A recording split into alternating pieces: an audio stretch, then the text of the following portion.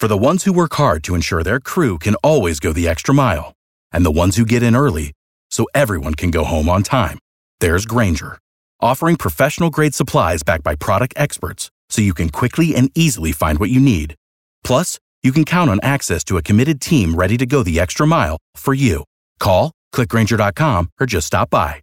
Grainger, for the ones who get it done.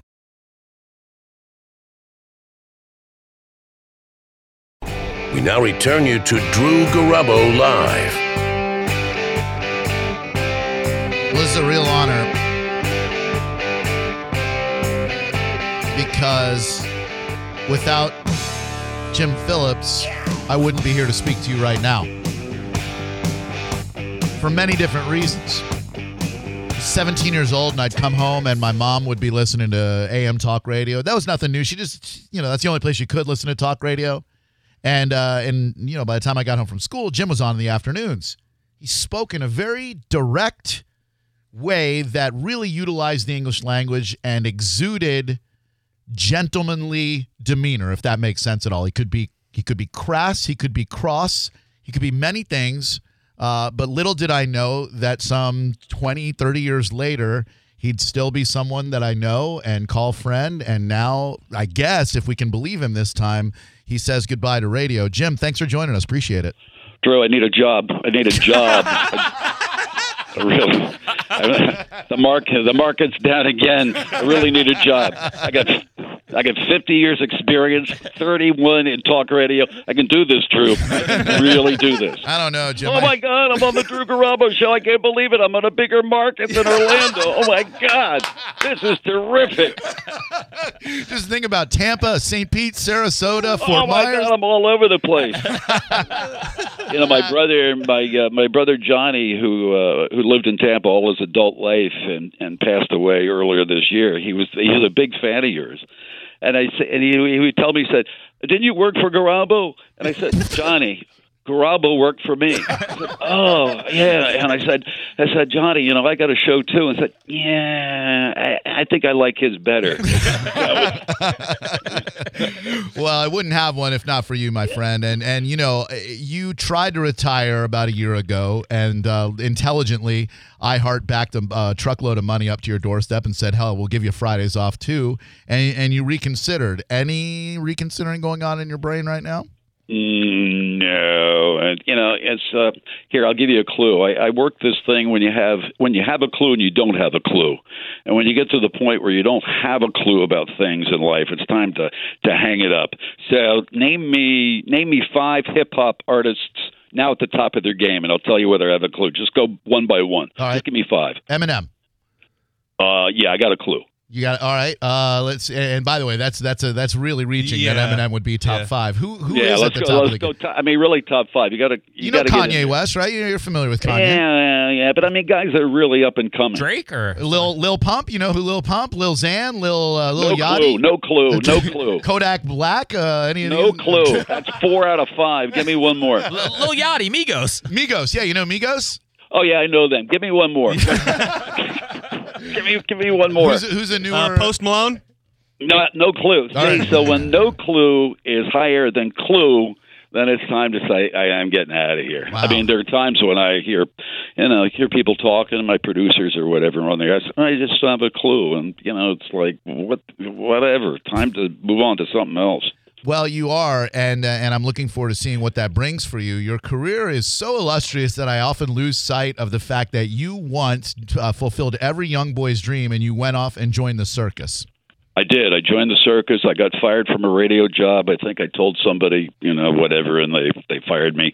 And I saw a show on TV about the circus. So I went to the library. There was no internet at the time. And I looked up circuses, and there were actually more than Ringling Brothers. There were traveling circuses. They would call them mud shows. And they would set up in pastures and go from town to town every 2 days or so. And it was 3 rings under the tent, meaning under the canvas. So I got a job as a ringmaster.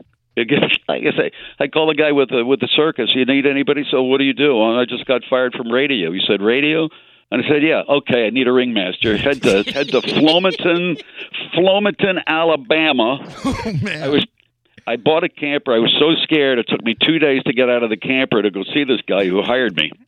And this is a true story. This Circus Genoa out of Flomaton, Alabama, would go from town to town every 2 days. You know, these are towns where people never seen an elephant. They wouldn't know an elephant if it came out of a garage. So anyway, so they give me the microphone, right? And I said, see this guy in this arena? That's Kenny Benoit. And he says, what does Kenny Benoit do? Well, you got to introduce him. He's the lion tamer. And this is a true story. I swear to God, this is a true story. Right.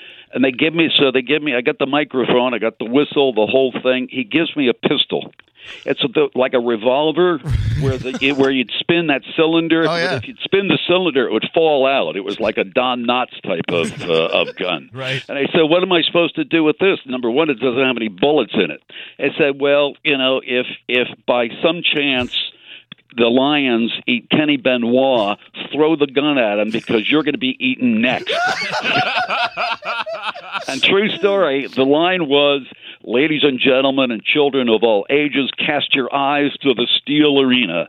African lions and Royal Bengal tigers, Kenny Benoit. And they actually had a 5-piece cornet band that would strike up Born Free. I lasted a week and a half at that job. And no disrespect to the gay and lesbian community, because I've been a big supporter of that community for years. Yeah. But all the clowns were gay. They were swell. They were great. They were great guys. But I had these recurring dreams thereafter that I was being blank raped by guys with big rubber noses and floppy feet, floppy shoes. That's a true story. That's freaking great. We were speaking to Jim Phillips, broadcasting legend, who hangs it up next week to move on. Obviously, clearly lucid still, and that's good. John Senning, you have something for Jim? Yeah, Jim, you've been doing this for so long. I imagine it's going to be hard to just turn that broadcast button off. Can people expect to see you pop up with your own thing, whether it be a podcast or something else, and this anytime soon or anytime ever? Podcast is number 3 on the list. Number 1 on the list is to take a microphone. I'm going to travel the planet with that microphone. And the first place that I stop and somebody looks at that microphone and says, "What's that?" That's where I'm staying. That's where I'm going to stay.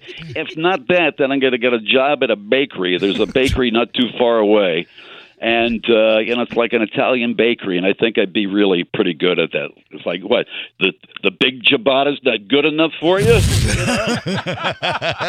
Well, you are the type to throw yourself into interest sometimes at the drop of a hat, and it fascinates me to think about how you've gone through them. And some of my favorite stuff was listening to you talk about skydiving on ecstasy. That was the first time. Yeah, let me just say, if you're going to skydive, and it was a tandem jump, thank God, you're strapped to somebody. Yeah, right. And I was on ecstasy, and it was wonderful. It was beautiful. The second time I did it, I wasn't on ecstasy, and I don't do it. You're better off the first time with ecstasy. Let me tell you. Jim Phillips joins us. He does afternoons in Orlando, an icon who, I was talking to the guys before the show in our office, and I was like, man, when I think about the activities in which Jim and I, first of all, you've helped me fall in love with shooting, something I enjoy to this very day. With the shotguns, we do trap and skeet and all that stuff out at the TM Ranch, and then we played one-on-one basketball for a while. You introduced me to Mahjong, which is a wonderful tile game that's somewhat card based, and then racquetball when I was out of radio for 3 years at the RDV, during which you told me, do not get back into radio. It's a horrible industry. Yeah, as a matter of fact, I remember the lunch. I was driving into work today, and I said, oh, yeah, because I remember we went out to lunch, and he said, what do you think I ought to do? And I said, Drew, I think you ought to go back to school. And I could see it in your face, like, I'm not doing that. I'm not going back to school. But the radio gig, it sure beats selling basketball tickets, doesn't it, Drew? Doesn't it? I mean, it does, man. And Drew, I need a job. I really need a job. I mean, I'll work for nothing. I'll work for whatever you could. Just open the door for me, please. Well, you've done a lot for me, so I guess I could do that. And let me straighten something out. When the company said, "Hey, could you put in another year?" I said, "Well, give me a big bag of money and a 4-day work week." And they said, "We'll give you a 4-day work week." There was no big bag of money. You know this company as well as I do. There was no big bag of money. I certainly do. Seth Kushner, something for Jim Phillips. Jim, when Drew first started working with you back in the day, did you ever think that he would make it in radio and be able to host his own show one day? Yes. Really? Yeah, I mean, you can tell. My wife refers to certain people, and she says they have the woo. They have, there's just, you can tell almost immediately whether somebody, if they utilize their talents, and as long as they don't piss off certain people, they're going to go far. I knew Drew would make it. I knew he'd be a star. That's funny. Oh my God, I'm on the Drew Garabo show. I can't believe it. My God. I wish your brother could listen. Might be listening.